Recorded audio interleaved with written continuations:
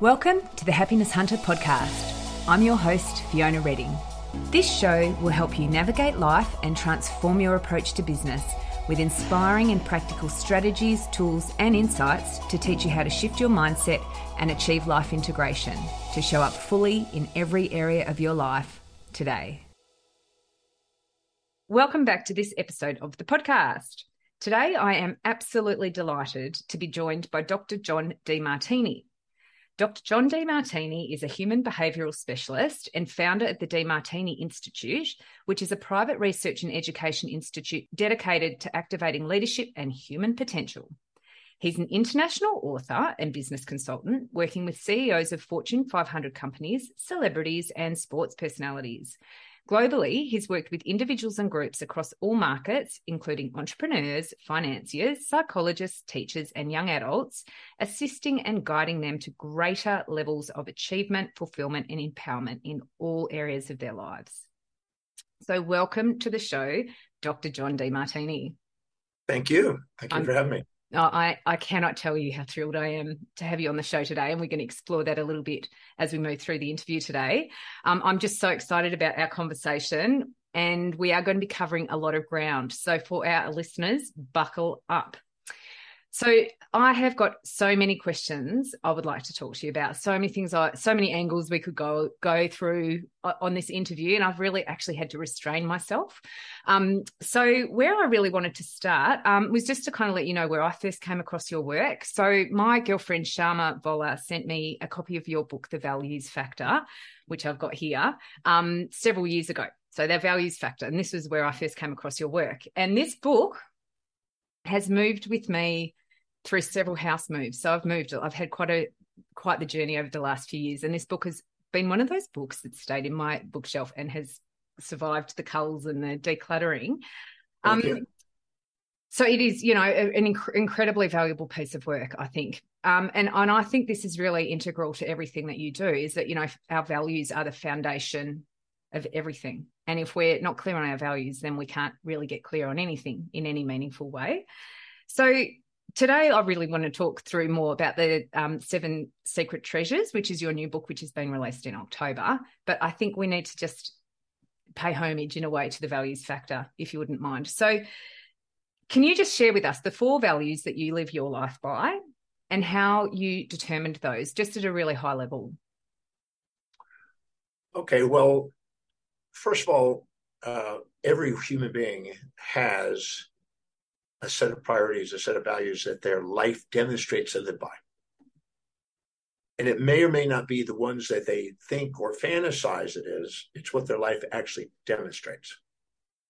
So the very first important thing for people to really get is that your life demonstrates your values, even though people fantasize about all kinds of things, about who they are and what they want to do and this kind of thing. So my life demonstrates for 50 years, teaching, researching and learning, writing, and traveling the world. That's my 4. I've delegated everything else away. So that's all I am responsible for doing, is teach, research, write, travel. No, we are going to be talking a little bit about that idea of delegation, because that is actually very inspiring to a person like me, the way you've managed to do that in your life. So what's a hierarchy of values? Well, every human being, regardless of age or gender spectrum or culture, lives by a set of priorities, a hierarchy of values, things that are most to least important in their life. So, and you make decisions, you perceive, you act, you decide according to these. So my highest value is teaching. I spend most of my day doing that. I have a very low value on cooking and driving. I haven't driven a car in 32 years. Right. Last time I drove a car, you rolled up the window. And I haven't cooked since I was 24, and I'm 68 now. Yeah. So that's 44 years since I've done any cooking. I learned a long time ago, anytime you're doing things that are lower on your values, you devalue yourself. And anytime you live on things that are higher on your priority list, your values, you value yourself. So does the world. So if you're not prioritizing and filling your day with high priority actions, your day keeps filling up with low priority distractions that devalue you. to frustrate you enough as a feedback to get you back to what is priority. And whatever's top in the values, your ontological identity revolves around, your teleological purpose revolves around, and your epistemological pursuit of knowledge revolves around it. So you're an expert, you're purposeful, and your identity revolves around whatever's highest on the value, the very top value. So we are living our values, whether we're aware of our values or not. Yes. Many times people will meet other people and envy them and try to imitate them and put them on a pedestal and minimize themselves, and then take their values into their life and try to live by their values. And they don't know who they really are. And they think, I should be like this. I ought to be more like this. I need to be more like this. And then they think, well, I'm not congruent. Why am I keep sabotaging? Why am I not staying focused? Because they're trying to be something other than what their life demonstrates. And they automatically default back to what is valuable, but they're not honoring that. And they think there's something wrong with them because they're not honoring what is actually valuable. They're holding on to a fantasy of what they think should be valuable. And that undermines their potential, and it makes them go and do lower value things. It devalues them, self-depreciates, and makes them feel scattered and disempowered. And then they make and offload decisions to other people and become a follower instead of a leader that they're destined to be if they're living by their highest values. Yes. There's so much in that. So, we need to be walking the talk and we need to be staying in our own lane and all of those things. But how can we do those things if we don't know? Well, that's the thing. That's why on my website, I just put a complementary value determination process on there. It's private. It takes about 30 minutes of their time if they're honest. And they go in and answer 13 questions to look at what their life demonstrates is important. Let me give an example. I was speaking in South Africa, 2013, I believe, and about 5,000 people in an audience. And I asked, how many of you would love to be financially independent? Every hand went up. Some people put two hands. Some people put their leg in the air. And I said, great. And I smiled. And I said, fantastic.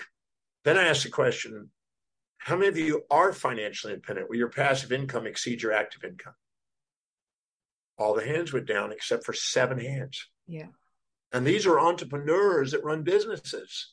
It's not just the average person. This is entrepreneurs. You would expect a much higher percentage, but actually less than 1% of the world's population obtain it. So then I asked, okay, so isn't it interesting that 99.9999999% or 100% of the room had their hand up, and yet less than 1% actually are obtaining it? Don't you think that's odd that everybody's got their hand up but nobody's obtaining it? Would you like to know why? I said. And I said, I'm going to show you something. I said, everybody get a piece of paper out and a pen. And I want you, I'm going to send you in your imagination 10 million US dollars right now. It's yours. It's a big block of cash money. It's now sitting in front of you. It's yours. And now you have 1 minute to decide what you're going to do with it. So I want you to write on a piece of paper what you're going to do with that $10 million. I'm going to give you 60 seconds to write the 10 things you're going to do with that money. And you got 60 seconds. If you only get 8 of them done, you're only going to get to do 8 things. So I want you to write as fast as you can the 10 things you're going to do with that $10 million. On your mark, get set, go. And then they quickly rattle off, boom, boom, boom, boom, boom, boom, boom, boom, boom, boom, with that money. And then I said, now turn it to the person on your left, the individual on your left. And then I want that individual to calculate what percentage of that $10 million is now usable as an asset and how much was spent on consumables that depreciated in value. And between 20 and 80% of the money that they were given, $10 million, that's 2 million to 8 million, was gone in 60 seconds on consumables that went down in value. And I explained to him, if that's what you would do with your money, then you will not ever have money work for you because you're buying things that are going down in value and it's disappearing. and you're giving it to people that have a higher value on it, because money circulates through the economy from those who value it least to those who value it most. I said, but is there anybody here that actually took the money and bought purely assets? And there's only about 11 people in the room. I said, those are the people that will become wealthy, because they took that money and I said, please get this. If you have earned, say, $1 million in your life, or $10 million in your life, or $100 million in life, what do you have to show for it? Calculate the percentage of what it is.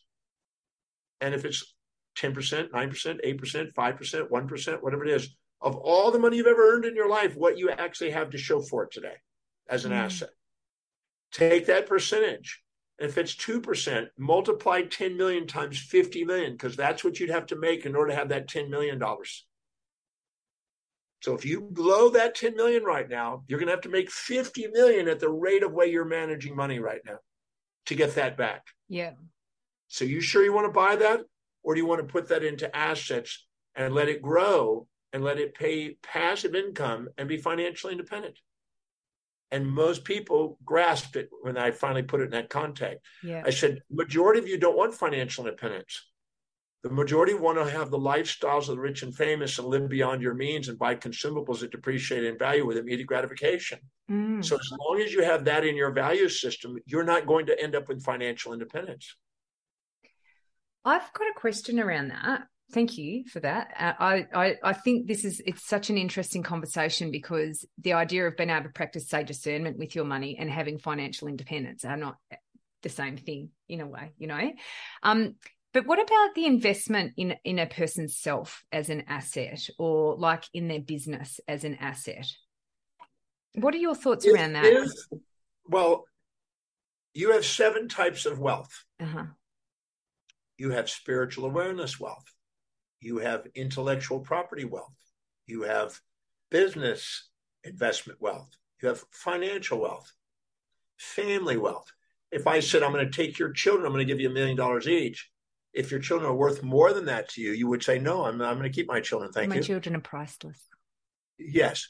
Well, if I gave you $1 billion per child, you might think, go disappear or something. I'm joking. But the point is that whatever you value is where your wealth is. Uh-huh. If you don't value financial wealth, it's going to stay in those other forms of wealth. Social wealth, physical health wealth.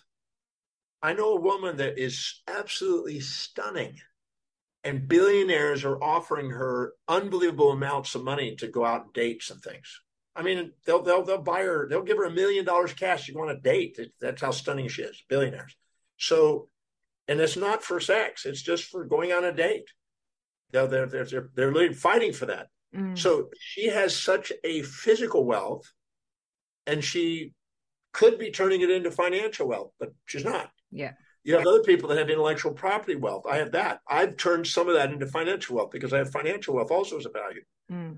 Now, some people have business wealth, but that does not mean you'll have financial independence from it.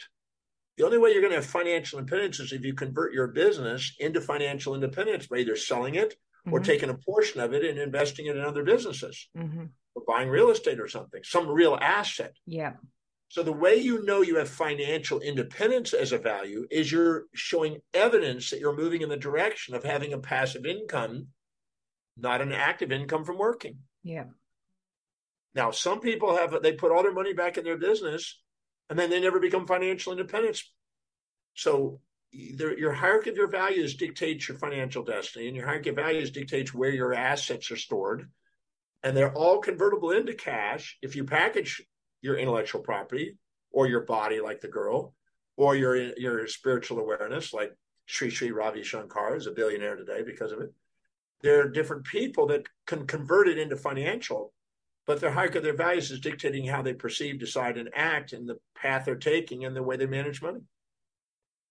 That is a really profound way to think about wealth, actually, because I think we often think about it in terms of strategies and systems rather than actually in terms of where it sits in our values and how we make decisions. The thing is I've given strategies and systems to people, tons of them. Yeah. I can help somebody structure their life financially, but unless I shift their values and raise financial wealth building on the values, they won't apply it. Yeah, no, I totally understand that. Because you're not going to do something that's not congruent with what you value most. Not going to do it. This is where self-depreciation comes from. Depreciation is a feedback feedback system letting you know that you're pursuing something that's not really high in your values and their fantasies. Oh, very good. So we can download or we can access that at drdemartini.com, and it's the Demartini values determination process. Yeah, I hope everybody takes advantage of it because it's such a simple process. It's 13 questions. But the question is, do it a week from now, do it a month from now, do it a quarter from now, and see if you're really honest with yourself. A lot of people are afraid to be honest with themselves because they want to hold on to their fantasy. See, when we're not living by our highest value, our blood glucose and oxygen goes into a subcortical area of the brain called the amygdala. Mm-hmm. And the amygdala is addicted to pride and fantasies and immediate gratification. That's why you become consumerism, living vicariously through other people's brands and wipe out all your cash, buying other stuff that you don't need to please people that you don't care about. But if you're in the amygdala, you're also proud. And the pride stops you from facing. You don't want to lose the pride. You don't want to lose the fantasy. So you'll lie to yourself about what's really important to you to feel proud. And this is what people have to get through when they're doing the exercise the first time. They want to write down their fantasies instead of what their life demonstrates. And the questions are all about what their life demonstrates. See, my life demonstrates that I teach. I do it every day. Yeah. I'm teaching in some form every single day, 7 days a week. And I'm researching and writing every day. I mean, I'm writing books. I'm writing articles, magazines. I'm constantly teaching. So I can make up stuff. I could say, I want to be an international sex symbol and take over Hugh Hefner's place, But my life doesn't demonstrate it. There's no evidence of that. Yeah. But my life does demonstrate that I'm a researcher and teacher. Yeah. And I write. And I travel around the world. So I want to go based on what my life really demonstrates, what's objective, not a fantasy. Yeah. And I've been doing value determination for 45 years on people, 45 years. And I guarantee you, 99% of the population don't know their values. Yeah, I would agree with that. I would agree with that. They're subordinating to mothers, fathers, preachers, teachers, conventions, traditions, and mores of society, and living as part of the herd, trying to fit in and living by shoulds and ought tos and supposed tos and got tos and have tos and must and need tos of the outer collective consciousness, trying to fit in instead of stand out and be themselves. And that erodes and clouds the clarity of what's really important to them. Know thyself. Well, there's wisdom in that. And be thyself, and you will love yourself. Yeah. Oh, so many questions. Okay, so the 7 Secret Treasures, which is your most recent book. So how many books have you now written? If you look at just paperback self-help kind of books, in the next 2 years, there'll be 50. Wow. But if I look at all the manuscripts and text, here is 2 texts, okay? I have about 300. So if I put all the text together, there are conference, programs and textbooks and stuff like that, around 300 probably. Yeah, well, it's a remarkable body of work. So in this book, The 7 Secret Treasures, which I read and I thoroughly enjoyed, and I will actually be going back and, reflecting a little bit more, I think, on that. You say the mind is our treasure, our greatest treasure. Can you please explain why? Well, our mind, which some people define as brain physiology, some people see it as a dualism, some people see it as a monism. But whatever it is, whether it's a dualistic approach or a monistic approach, the mind is what's perceiving your reality, making decisions in your reality, and acting upon your reality. Well, all of human behavior is that. So I would say it's the foundation. And why it's a treasure is because you have the capacity to take control of those 3 things. You don't have control of anything but 3 things: perceptions, decisions, actions. Now, if you prioritize your actions and live by the highest priority according to what your true values are, you excel.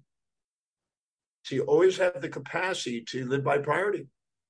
If you do, you excel. If you prioritize your perceptions and ask, how is, no matter what's happening in my life, how's it helping me fulfill what I value most? Now you realize that everything's on the way, not in the way. There's nothing blocking you in your life. And you build momentum, incremental momentum that is unstoppable, and it's amazing. And if you know the decision on which one you're going to do at that moment, am I going to prioritize my action, or am I going to prioritize my perception? Am I going to go and do what I love, delegating the lower priority things, or love what I do by linking what I do to my highest priority things? These are basic two principles that are as absolutely essential for mastery. And we have that capacity, and that's a treasure. And that's what the book is about, is how to do that in each of the areas of life that you want to master. I set out to want to master my life when I was 18. And I said, okay, what does that mean? And I broke life into 7 areas: our mental quest, our business quest, our financial quest, our family and social relationship quest, our social quest, our physical health and well-being quest, and our inspiration quest. Okay, so I said, okay, what do I want in those areas? I started mapping out how I wanted my life to look. I wanted to create original ideas that serve human beings across the planet. And I wanted to teach in every country on the planet. I've done 181 countries now speaking. Amazing. I said I wanted to have a global business. 2016, we have students in every country around the world today. We have a global business. I want to be financial independence. Well, age 37, almost 36-7, I reached financial independence. I'm now multiple financial independent. Set out that goal, accomplished it. I want to have a global family dynamic. I just got off the phone with my girlfriend who's in Turkey. I live around the world, and I live on a ship called the World. The World Ship. I know. I had to Google it. It's fantastic. Yeah, I lived there. I've been living there 21 years. I've been traveling the world on the ship. Socially, movers and shakers. All the people that have ever done anything amazing on the planet, from politics to celebrities to sports to education to you, anybody who's the A-list in the top areas, I like hanging out and meeting and interacting. And there's about 4,000 of those people I've gotten to meet. Yeah. Physically, I'm doing pretty good. I'm 68. I can still do 7 days a week, 18 hours days. No problem.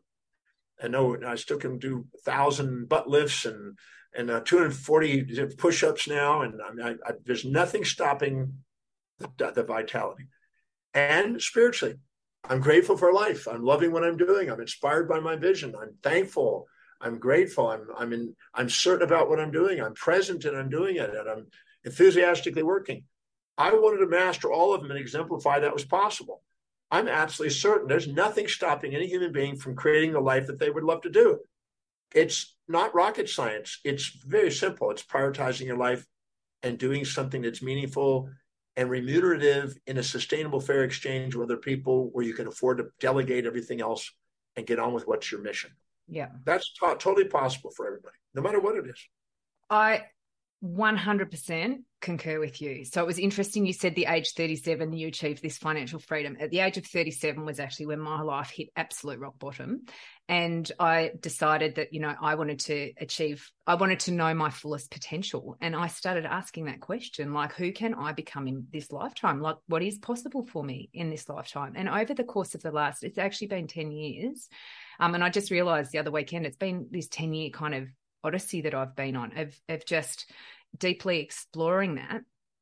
And I've just finished my second book, which is actually called It Is Possible, Letting Go of Who You Think You Are to Create the Life of Your Dreams. Because what you teach, and it's just how it is. Like, it's not like I just came up with this idea. Like, there's methodologies and frameworks and everything that sits around it. But it's like, if you can apply these principles and master these principles to your life, you can create.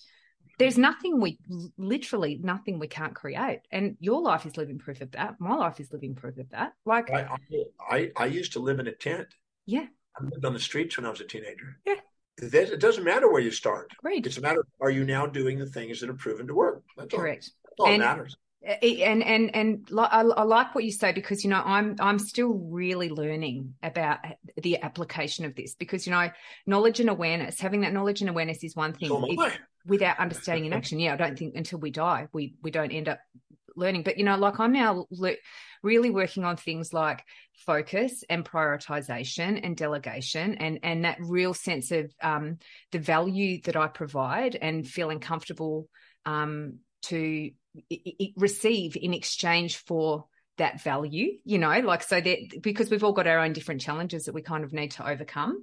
But I'm really curious, what's the process that you take people through to kind of uncover their creative genius, like to really tap into what that is for them?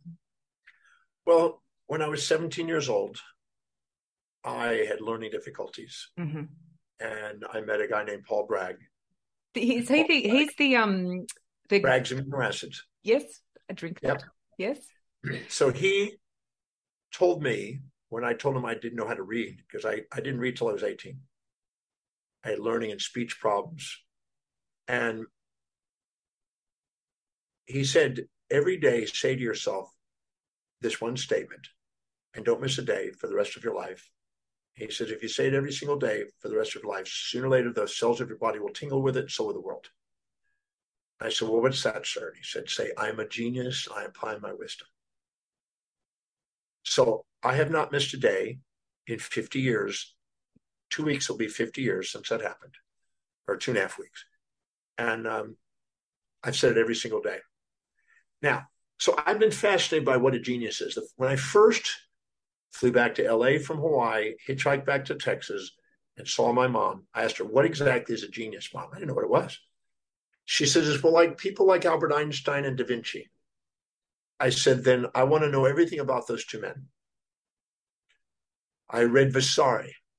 When I learned to read, I got to read Vasari and all the books by Albert Einstein, which wasn't easy. Not easy at all.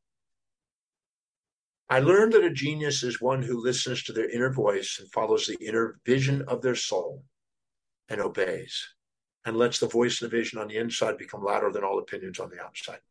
And they're being unique and standing out, not fitting into the crowd.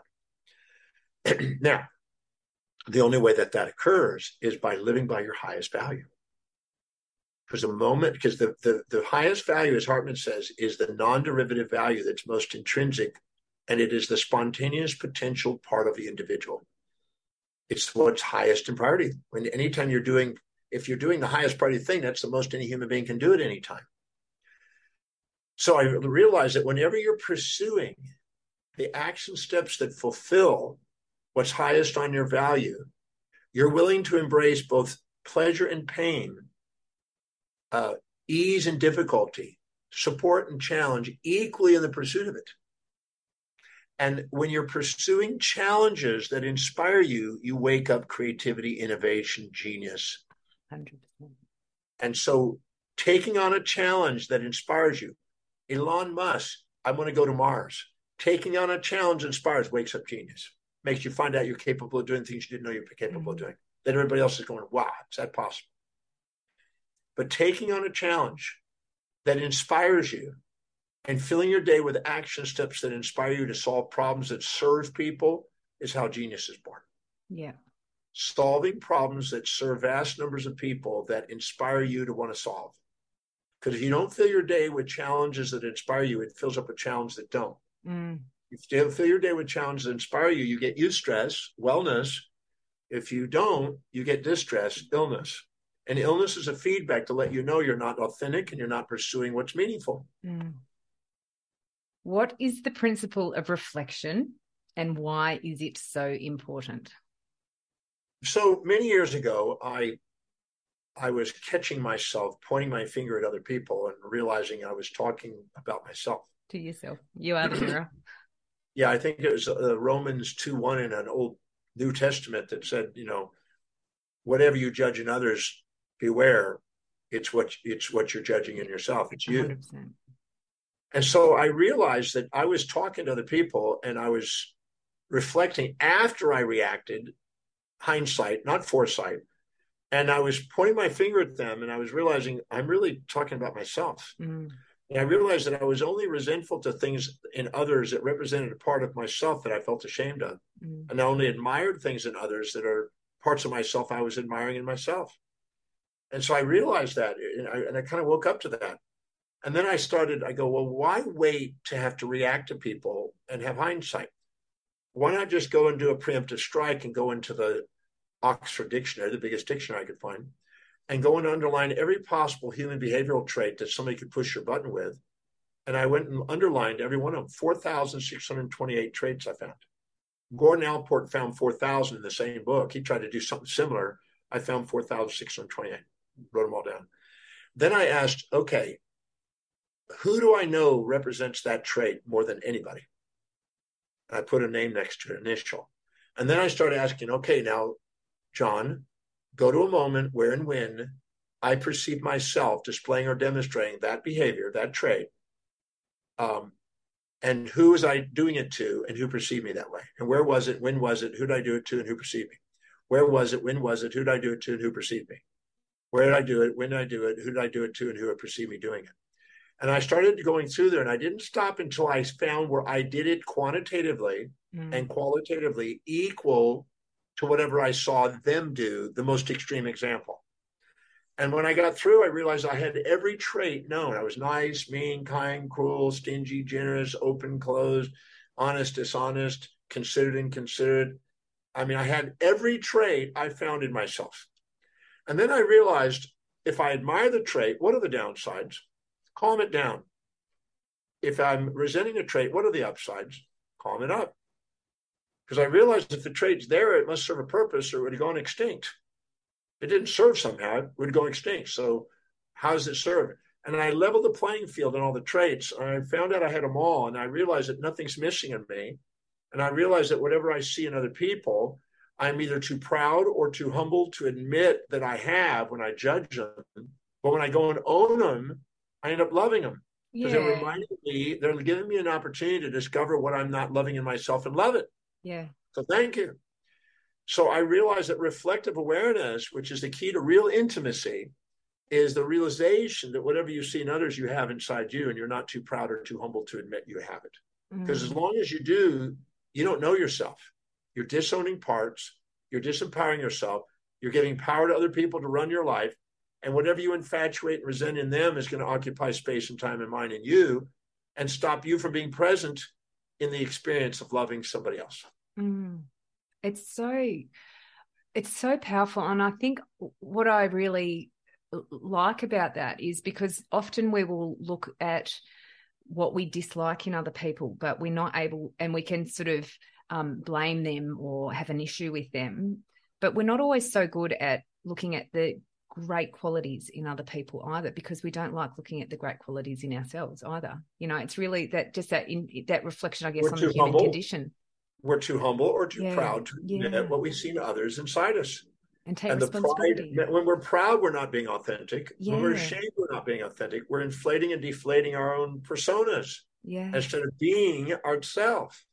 And how, it's interesting. People say, I just want to be loved for who I am. You're not even being who you are. Yeah, who are you? You don't even know. Yeah. You're exaggerating and minimizing yourself instead of being yourself. Aristotle did a great little thing when he talked about true virtue and the vices. And he said, vices are excess and deficiencies of expressions of your own individuality. And the true virtue is being yourself, the golden mean between the two. That was the true virtue. It's the same truth today. When we exaggerate ourselves, it's an excess. When we diminish ourselves, it's a deficiency. And we're not being authentic. When we're authentic, we have equanimity within ourselves and equity between ourselves and others. And that's where we have the most sustainable fair exchange. Because when we're proud, we try to get something for nothing. I'm better than you. You owe me. You need to live in my values. You should be doing like this. When you're shamed, I should be doing like you and minimizing yourself.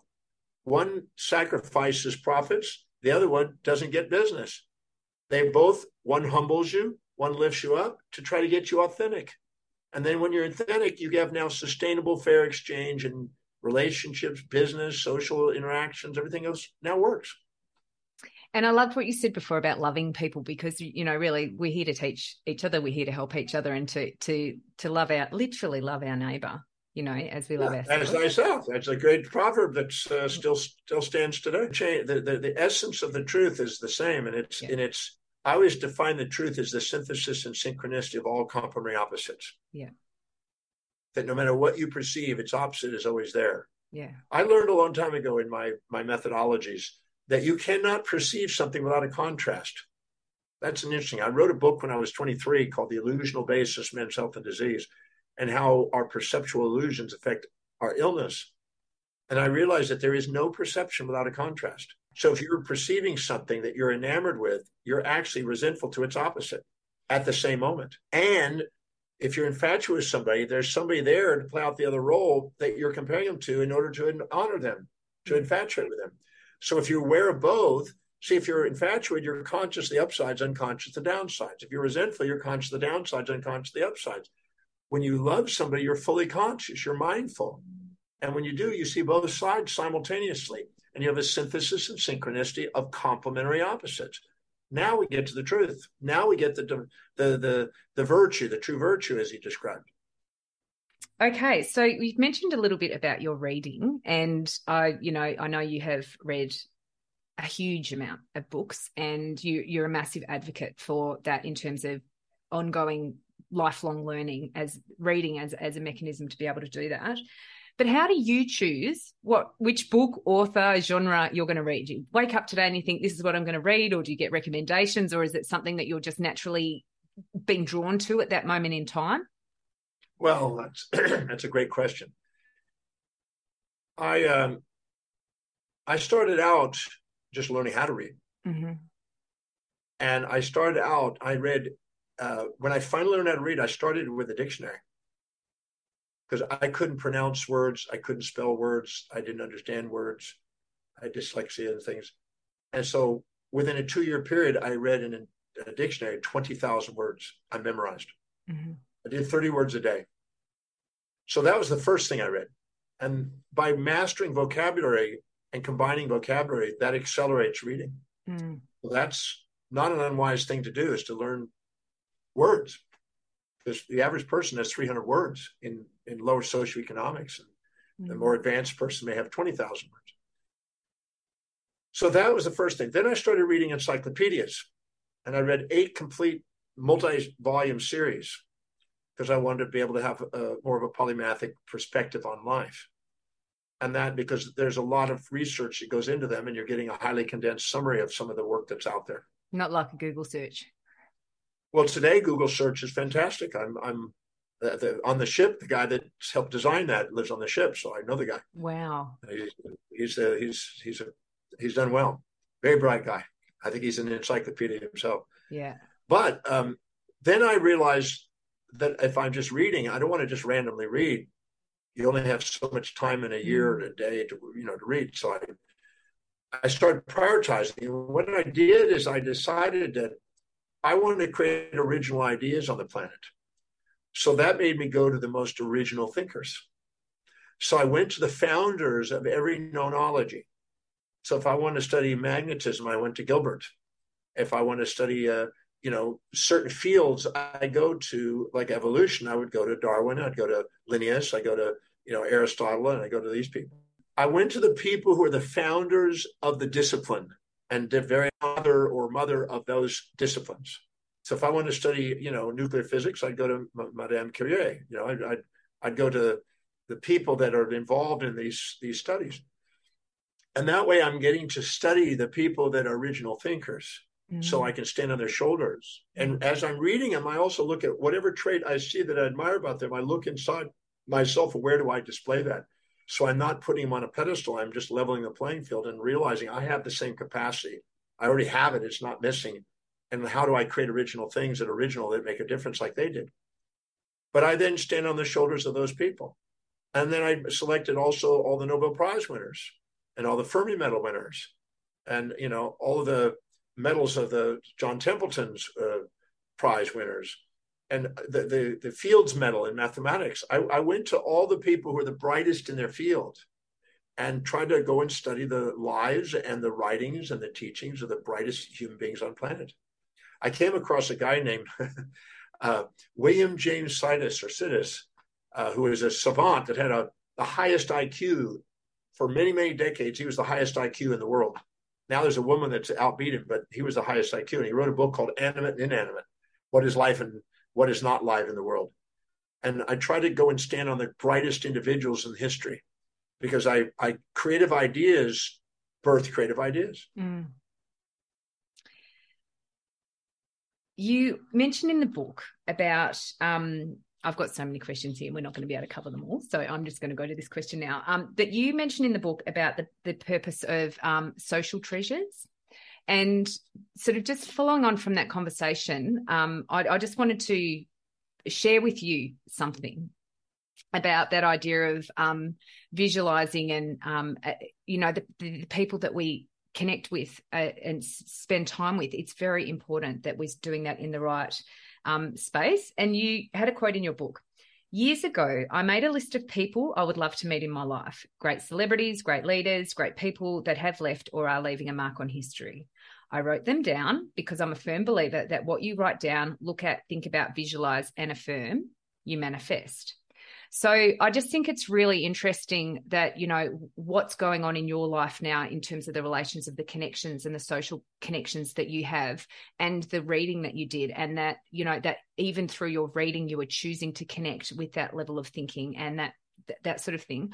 I just actually wanted to share with you a little personal anecdote of mine, because it really, as I was reading through your book, I'm like, yes, this stuff, it's so true because it works, about creating, visualizing. But what I wanted to share was years ago when I was really in a very difficult time in my life, and I discovered EFT with Brad Yates.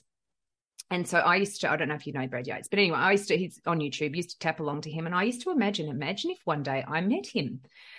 And then I've actually met Brad, and he's come on this podcast, he's come on my previous podcast, I've talked about him in the book and stuff. But when I was going through this really clear process of visualization of, okay, this is where I am in my life now, the contrast, and I'm literally on the ground, can't really go much lower, I'm like, what's the opposite of this? Like, how high is it possible for a person to go? Like, what would that look like, And I'm completely don't know anybody. I've just started a business, no idea how to do that. I'm like, I'm just going to learn this, wing this as I go. But I had very, very compelling internal, intrinsically driven vision for my life and a real sense of that purpose. Anyway, I said, right, okay, Richard Branson is going to fly me to Necker Island on his private jet, right? Like, just way out there, completely deluded. I'm like, but that's the levels that I'm going to be operating at in my life and business. And it was so interesting when your team reached out to me, and then we kind of, toed and froed and stuff. And then I realized, Dr. John Demartini, he knows Sir Richard Branson. I'm like, it was a real kind of pinch me moment. And I was like, I'm actually now starting to connect with these people. Like, because I had this idea to start a podcast, and I started a podcast, and do you know what I mean? So it's like what you teach and the practical application of it, you think it's so out there, wacko. Well, no, you don't. It can be perceived as being so wacko, out there, deluded. You can't actually explain what you're trying to achieve to other people because it doesn't make necessarily sense to them, but equally it doesn't have to. Well, I did make a list. The first list was 50 people. Yeah. I was surprised at how fast that showed up. Yeah. I was at Hanoi Kanoi restaurant in New York on 56 near 5th and Madison. No, 5th and 6th Street, Avenue of the Americans. There's a little restaurant there. And my wife, Athena, who is from Melbourne. Yes. Athena Starwood. Yes, we know Athena very well here in Melbourne, yes. Amazing lady, true. We were having lunch there. We had lunch there quite often. And we sat down at the booth because we like sushi. And Julia Roberts is right next to me. Yeah. And she was on the list. And so I went left-handed. She was right-handed. We kept hitting elbows. We started a conversation. I had a great conversation. Athena joined in and has a great conversation with her. She was a bit preoccupied with the telephone occasionally, but great conversation. So I got to meet her. Then she ended up being in Houston and married to Lyle Lovett, which was another Houstonian. And I was based from Houston, and I ran into her again. So I kept running into her, and I had her on the list, and I checked her off on the list. It happened. Another person was Sylvester Stallone. Yeah. Okay, so I wanted to meet Sylvester Stallone. Turns out I was on Sunset Boulevard with my wife and we were stopping because she wanted to get something to drink in this little corner cafe little thing in the morning. And I'm just standing literally on the corner, just taking it all in. We're on Sunset Boulevard, right in the Beverly Hills area, right around the corner from the Beverly Hills Hotel. And all of a sudden, Sylvester Stallone comes up in a convertible, black Mercedes convertible, comes up and stops 4 cars from the light where I was, stands up. And I reached over and we shook hands. And we had a nice brief conversation. He was very cool, no problem. That's how I met Sylvester Stallone. I was at the right place at the right time. One of my internal dialogues was I'm always at the right place at the right time to meet the right people to make the right deal. Yeah. Then I was going to the Republican National Convention, not because I was playing Republican or Democrat. I just happened to be invited to go to this convention. We parked. As we parked, the car came in next. It was Arnold Schwarzenegger. It was Schreiber. And so we were literally parked. We walked in and sat next. We had the same seats next to each other. So I got to do it. Now I met him many times at the Fairmont Hotel in the morning. Comes every Friday morning, almost rides his bicycle over there after his workout. What is fascinating for me about this is you actually can't make this stuff up. Like you actually couldn't make it up, and you can't force it. You can't contrive it. You've just got to be open and present to the opportunity. All I did is read it. Yes. And kept doing what I love doing and kept making outreach and impact in the world until you're resonating in the same field of opportunity. Yeah. Today, that list is over 4,000 achieved, 4,000 people that have done amazing things. Today, I just got a contact. I could show it to you, but I'd have to bring it up and show you. Yeah, that's okay. So I got one of the leading producers, movie producers, documentary producers, script writers that just sent, I love your stuff on YouTube. It says, we're going to have to meet. I want to chat with you. When are you out in LA?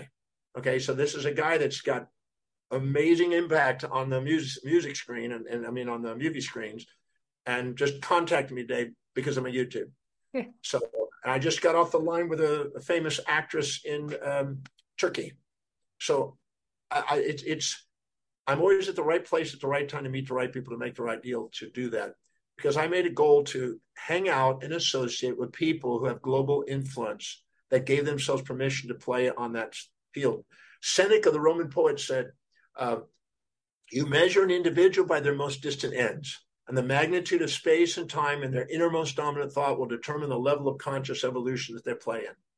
And I've always had an astronomical vision to have a terrestrial experience instead of a terrestrial vision looking out at the astronomy.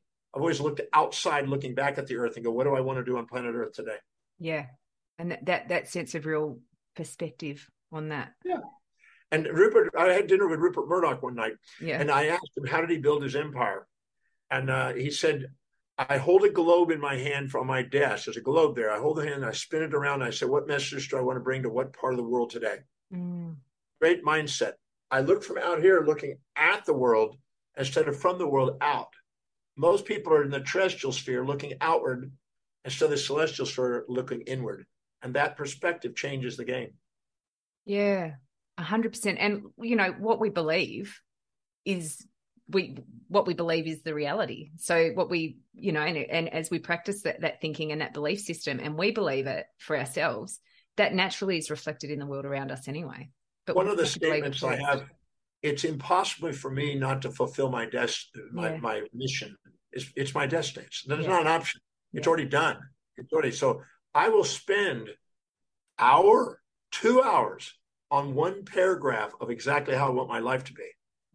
Working and refining and wording it, refining it, editing it, like as if it's a masterpiece. Yeah. I want, and I have 33 volumes of those things, how I want my life. Very, very meticulous. And edit it and polish it, look at it, read it, and do it, and then I keep metrics on my achievements. Yeah, and I've already typed you're already in the type metric today. Well, there you go. I've made a list, Dr. John Demartini. You're on the show list. I keep records of every radio, television, newspaper, magazine, movie, book. Yeah, you got a new book coming out. Another book. There's a Resilient Mind coming out too. A podcast. I keep record of metrics of everything I set out to accomplish. Yeah. To see if I'm actually doing what I'm saying. Because if I'm not doing what I'm saying, there's no exemplification, and I'm holding myself and others back. I think that idea of tracking is so important. That's something I've really discovered along the way as well, because it's very easy to trick ourselves or to convince ourselves of something different, but the data doesn't lie. And if we can start to make decisions based on data, then we actually start to live a less emotionally controlled life in a way. It's just like it's either happened or it hasn't. Like, and if I haven't done it, what am I going to do it? And if I have done it, that's fantastic. What would I do differently next time? Or, where can I improve on that? And that's it. It's very simple. That's it. That works. So, you're obviously massive around visualization and intention and, getting clear on our goals. But this idea of the powerful, secret and powerful treasure of wellness, vitality, beauty, and fitness, it is as one of the secret treasures. What is the link for you, and why do we need a purpose, mission, and goals to sort of live with that vital energy? Well, if you don't have a vital energy, an enthusiastic energy, a lot of opportunities pass you by. You draw and magnetize people. I learned a long time ago, 40 years ago at least, that whenever I'm in a higher vibrational state, I get different clients. Yeah. When I'm in a low vibration state, I get a different set of clients. It wasn't hard to see. It was like, there was a guy that used to come in our clinic, and when we had stinking thinking, ingratitude, attitude, hold on, doldrums, pity parties, trauma dramas, the stars were scars kind of mentality, this guy would show up. Yeah. And when I had I called it digital craniorectalitis syndrome. I had my thumb in my mouth and my Rocky head up my ass. Right? Yeah. Okay. This guy would show up, and we must be having a really crazy day if this guy shows up, because it was a resonation. And the second we were on fire, man, a different group came in. It was like very obvious that there was a resonation there. So I realized that that's vital energy is important, but I found out that the vitality in life is directly proportional to the vividness of the vision. And the vision is awakened when you're living by priority. So if you do, anytime you're living by your highest priority, the blood glucose and oxygen goes into the forebrain, the medial prefrontal cortex, activates a fiber that goes out into the V5, V6 area of the occipital cortex, and gives you associative vision to be able to solve problems with, to see solutions. Those are the vision flourish. Those without a vision perish, is the old proverb. So the second we live by priority, our visual centers are activated. We see in our mind's eye solutions, and a picture's worth 1,000 words. So I'm a firm believer in seeing it so clearly in your mind's eye that it's done. And that really makes a difference. I used to sit and visualize in my practice before the day. I would go in and visualize all the patients coming in. What are their birthdays? I memorized all this stuff, and I would just see it. And we had a great practice because of that. So I'm a firm believer in activating what's priority in order to pull these things into action.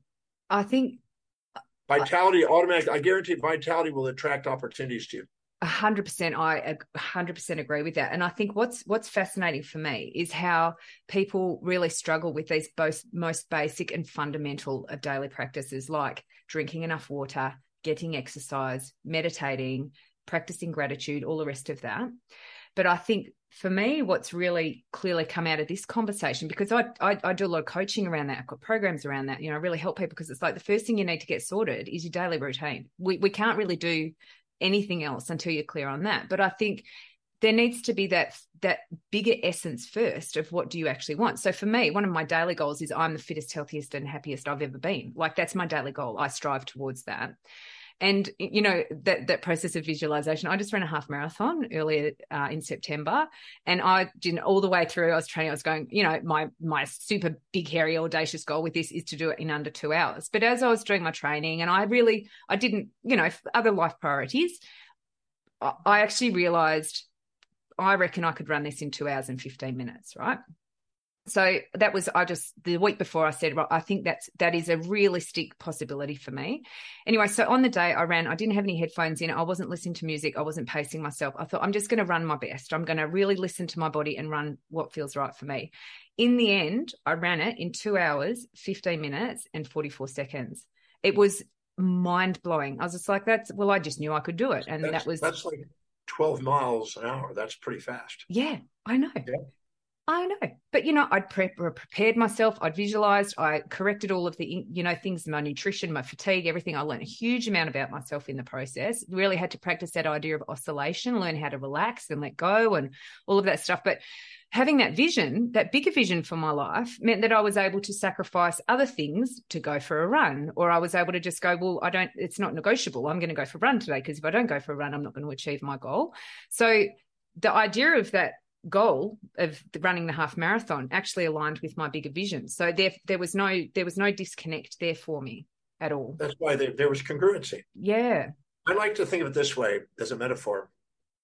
If you're driving down the highway with the steering wheel and you're looking at one white line and driving to the next white line, you're going to be all over the road.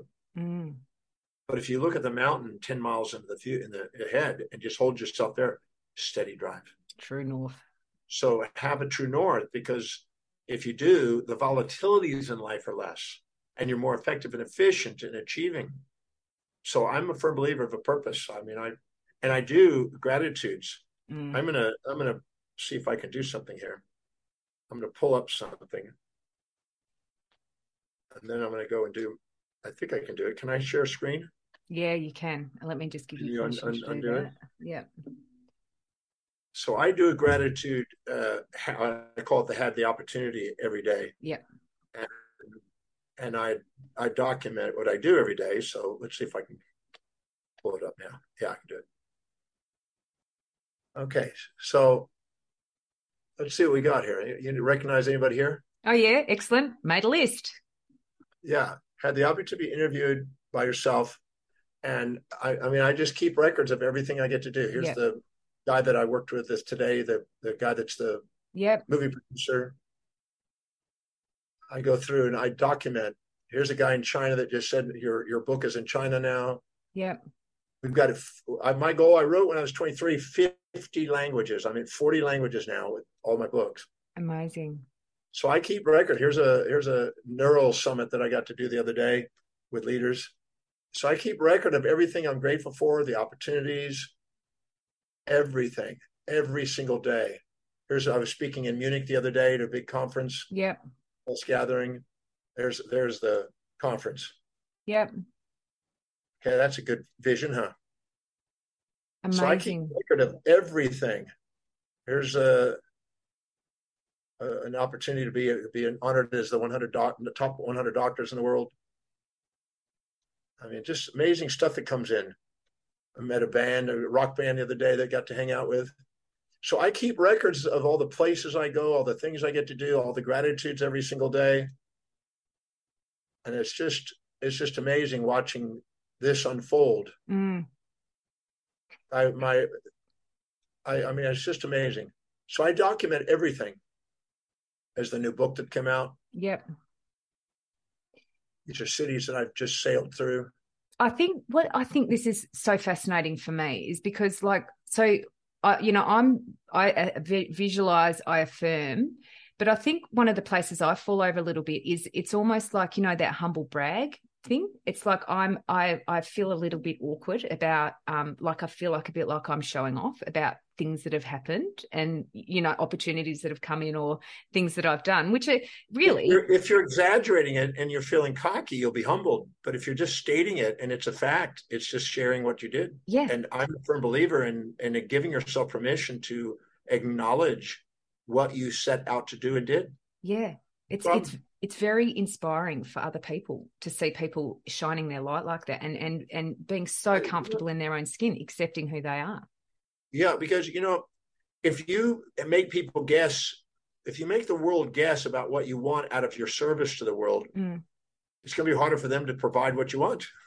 What you want. Well, okay, I'm just in my mind before I'm like, I just need to share this with you. So one of the things, because I do my wealth intention every day, I write out my major definite purpose every day. I have affirmations I do every day. I always, thank you for the amazing and incredible opportunities coming my way today. Thank you for the amazing and incredible opportunities I create today. And then these opportunities come, or I have these wonderful ideas about things and I go and do them. and but I love that piece that you're doing around that real bookending of it, of just absolutely going as hard out as you can, acknowledging absolutely every single thing, because, where we focus on expands. But one of the things I've put out there is that my second book, I'm like, someone with a really influential, somebody I'm really inspired by, massive profile, is going to discover this book and share it with their audience. I'm like, I don't know where that's going to come from. But it's like, if I don't speak about it, if I just keep it in my little head and don't share it with people, then nothing can ever manifest, right? Yeah, I'm a firm believer in defining it. I wrote down that I wanted to contribute enough in the world to be written about in 1,000 books. Yeah. I wrote that at age 21. Yeah. We broke the 700 number book this week. So we're 700 books that have been referenced to the work that I'm doing. Well, so I keep writing that. And those are the only ones I know of. So I have no problem writing out what I want to do, because that measures and means that I'm making some sort of contribution. 100%. And then if I know it's in multiple languages, that means I know it's making a contribution. So I record, podcast. How many people are on the pod? I try to do it so we can reach at least 200 to 300 million people a year. Yeah. That's goal, and document it. I've got it documented on how many people we're touching. So I'm a firm believer in stating it, defining it, putting a strategy in place, taking actions on it, documenting what you're doing, refining it, getting the goal. Yeah. It's not rocket science, really. It's really quite simple. It is really, really, really quite simple. If it's something really important to you, you'll do it. Yeah. If it's not, you'll just talk about it.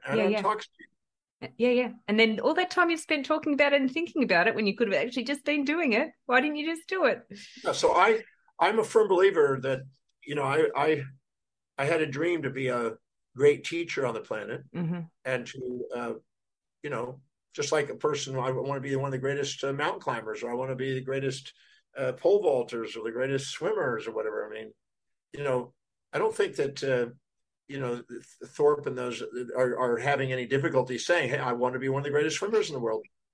Hey, let me tell you this, Dr. John Demartini, you're speaking to Australia's most successful female entrepreneur. Like that is an identity I crafted for myself years ago.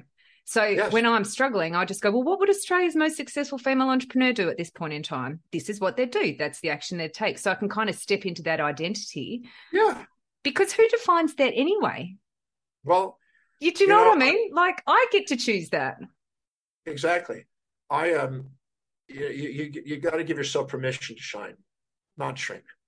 When you're doing something you really love to do, and it's something high in your values, you're going to end up being an expert in it over time. Yeah. You're going to keep doing it. You're going to build momentum. You're going to, become unstoppable in doing it. If it's important.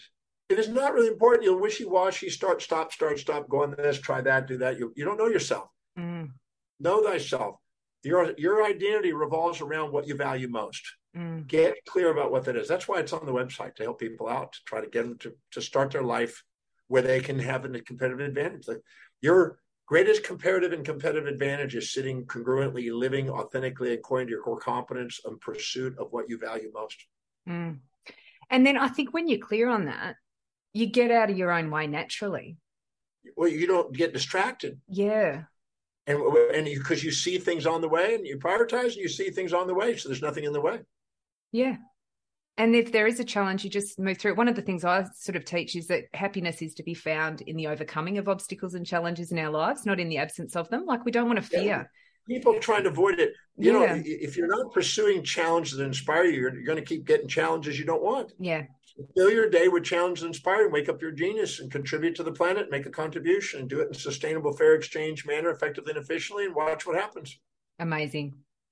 Dr. John Demartini, I have so thoroughly enjoyed this, and I hope that when you do come to Australia next time, we might be able to connect in person. Great. I will do that. But yeah, thank you again so much for giving up your time today to come on the show. And I know that it's all obviously in alignment with your highest values. Otherwise, you wouldn't have come on the show. And for me, you're helping me. I know, right? Because this was for me. It was like, like I've been going with this podcast for 3 years, and I've had some wonderful experiences and guests and stuff on the show. And the day that we got, your request to come in, I'd had this really challenging day. Like, stuff was just kind of a really kind of a bit Like, I'm like, what is going on? And then it was just like, no, I'm on the right track. It's okay. Don't worry. We're on the right track. There's, that level of synchronicity came in. It was like the universe just saying, no, you keep focused on what you need to be focusing. You're obviously not meant to be focusing on down here. Keep focusing on your vision and your mission, and you're going to get there. So the best place, please correct me here if I'm wrong, for people to get in touch with you is through your website, drdemartini.com. Is that correct? drdemartini.com, Demartini, DEMARTINI.com. And there's just a vast amount of knowledge and information on there. They can spend the rest of their life. They'd have to be a Buddhist believing in reincarnation just to be able to read it all. Yeah. There's that material in there. But the value determination process, my own podcast show, YouTube videos, there's lots of stuff on there to keep people busy. Fantastic. Well, thank you again for your time. I'm incredibly grateful. And you shall be going on my list of things to be grateful for today. Well, I got you on mine already, as I showed you. Yeah, and I'm still going. I got things to do tonight. I'm going to go get a bite to eat tonight, and I still got things going on afterwards. Fantastic. Well, you enjoy the rest of your day. It's been an absolute pleasure. Thank you. And I look forward to connecting with you in person one day. I look forward to it. Thank you. Thank you. Bye. Bye.